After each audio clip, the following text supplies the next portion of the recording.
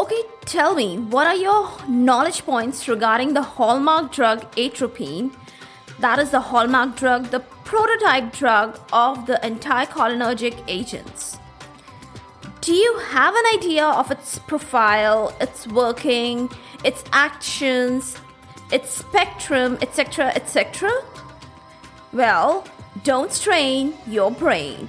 I'm here today to guide you and help you this way. No delays, hit the play. Il n'y a pas de raccourci pour aller là où ça vaut la peine d'aller. There's no shortcut to get where it's worth going. Welcome all to his Pharmacology Difficult podcast. I'm your host, Dr. Radhika Vijay, MBBS MD, Pharmacology, and this is the audio hub to get best simplified basic tips, strategies, methods, and lots of ideas to learn better, understand better, and make your concepts crystal clear. If you really find and if there's a question hovering in your minds, is pharmacology difficult? Lend me your ears for a while and let in the magic of knowledge. To commence, let's pick up the hallmark drug atropine, and I'm going to put down some bullet points to make everything crystal clear. First, it blocks all the different types of muscarinic receptors, M1 to M5. Second, it causes good enough stimulation of the central nervous system at a moderate to high dose. Why I'm saying? Because it is not so stimulating at a low dose, okay? Third point, it curbs down the vestibular excitatory impulses, hence it serves as a very good drug for the motion sickness. Fourth point, it finds use in Parkinson's disease by halting the spread of rigidity and tremors by its restricting action on the cholinergic impulses of the ganglia. Next point, it causes significant tachycardia in the heart by attacking the M2 receptors found on the SA node. Next point, when injected as an intramuscular or as a subcutaneous agent, initially what we know there is a lot of bradycardia, but that is very transient and that occurs due to the blockade of vagal M1 receptors. And then it's followed by the tachycardia. Atropine also shortens the AV nodal refractory period and it also promotes the AV conduction. Next point, though not a remarkable or an accountable effect, a dual effect of both rise in the blood pressure and a fall in blood pressure is observed with the use of atropine. The rise in blood pressure occurs as a result of the tachycardia and stimulation of the vasomotor center. The fall in blood pressure is due to the vasodilator action at high dose, and it's also due to the release of the histamine. Next point, the ophthalmic actions of atropine, they are very well versed and well known. Ophthalmic results, they are markedly seen in the form of mydriasis. There is a banning of the light reflex. There is a good degree of cycloplegia. All of these effects, they may last for a week or so. The resultant experiences of the receiving patient, they are in the form of photophobia, blurring of vision, especially I'm talking about the near vision, and there is a rise of intraocular tension if the patient is suffering from narrow angle glaucoma. Next point. What about the smooth muscle relaxation? Yes, atropine relaxes all types of smooth muscles which are found in the intestine, stomach, respiratory tract, ureter, urinary bladder. And what are the results of this kind of relaxation? Well, respectively, they are constipation, relief of the spasm in the intestines, then there is bronchodilation, there is urinary retention. Some notable features are in the bronchi, the atropine antagonizes the vagal activity and the stimulant action on the glands, which is caused by the inflammatory mediators like prostaglandins, leukotrienes, kinins, etc. Then another accountable point in the urethral tract of the atropine is that it benefits in the states of neurogenic bladder or enuresis. How? It does that due to its relaxant action and leads to increased capacity of the bladder. But But one thing that you have to note here is the effect on the uterus is much less as compared to all these effects. It's almost negligible. Okay? Next point.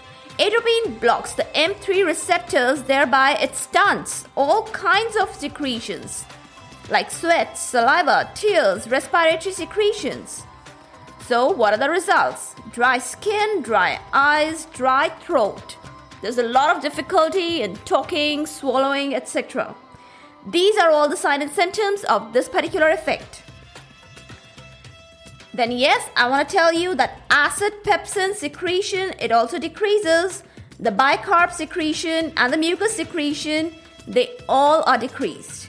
But notable point here is that intestinal, pancreatic and bile secretions, they are not much affected. The bile secretions, they are not at all affected actually. Next point. High dose of atropine leads to hyperthermia. The action is dual. How? The sweating is stunted while the temperature regulatory sites, they are stimulated. And they in combination lead to hyperthermia, that is increased temperature. Now these temperature regulatory centers, they are found in the hypothalamus. You might have heard a lot about the occurrences of atropine fever in children, have you? Next point. Atropine is rumored to be having a paradoxical response too. How? It may block the releasing inhibitory muscarinic autoreceptors that are found on the nerve terminals of some of the postganglionic, parasympathetic and sympathetic nerve terminals. The cholinergic tone is very prominent and important on deciding the extent of sensitivity of a particular organ, tissue or site to the effect of the atropine. Like gastric tissues and glands, they are least sensitive as compared to the intestinal muscles. Organs like eye structures, they are more sensitive than the heart and the lungs. While secretions of the saliva and the bronchial secretions, they are highly sensitive, rather the most sensitive to the effects of atropine. Now, one more important point to note is that atropine response is more for the exogenous cholinergic drugs which are administered as compared to the endogenous parasympathetic nerve actions. Yes, atropine has more prompt and observable response towards the exogenous cholinergic drugs that are administered in our body and little less feeble response towards the endogenous parasympathetic nerve actions that are actually occurring in the body. Any guesses why? Well, can you give an explanation for this particular notable point or the differences in the response to the exogenous and the endogenous cholinergic responses? Well, the concept is too easy to comprehend if you remember the concept of the proximity of the release of neurotransmitters to the particular receptors, and there's an also interplay of the co-transmitters. Now you got it, right? Now with this wonderful revision of the concept of the release and the proximity of the release of the neurotransmitters and the receptors where they have to act and the interplay action of the co-transmitters, I would love to halt my speech here now, just now. What do you say about it?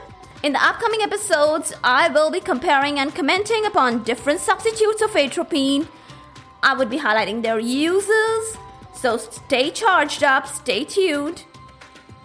We'll be talking very soon. For all the updates and latest episodes of my podcast, do visit www.ispharmacologydifficult.com, where you can also sign up for a free monthly e-newsletter of mine. It actually contains a lot of updates about medical sciences, drug information updates, and my podcast updates also. You can follow me on different social media handles like Twitter, Insta, Facebook, and LinkedIn. They all are with the same name, is Pharmacology Difficult.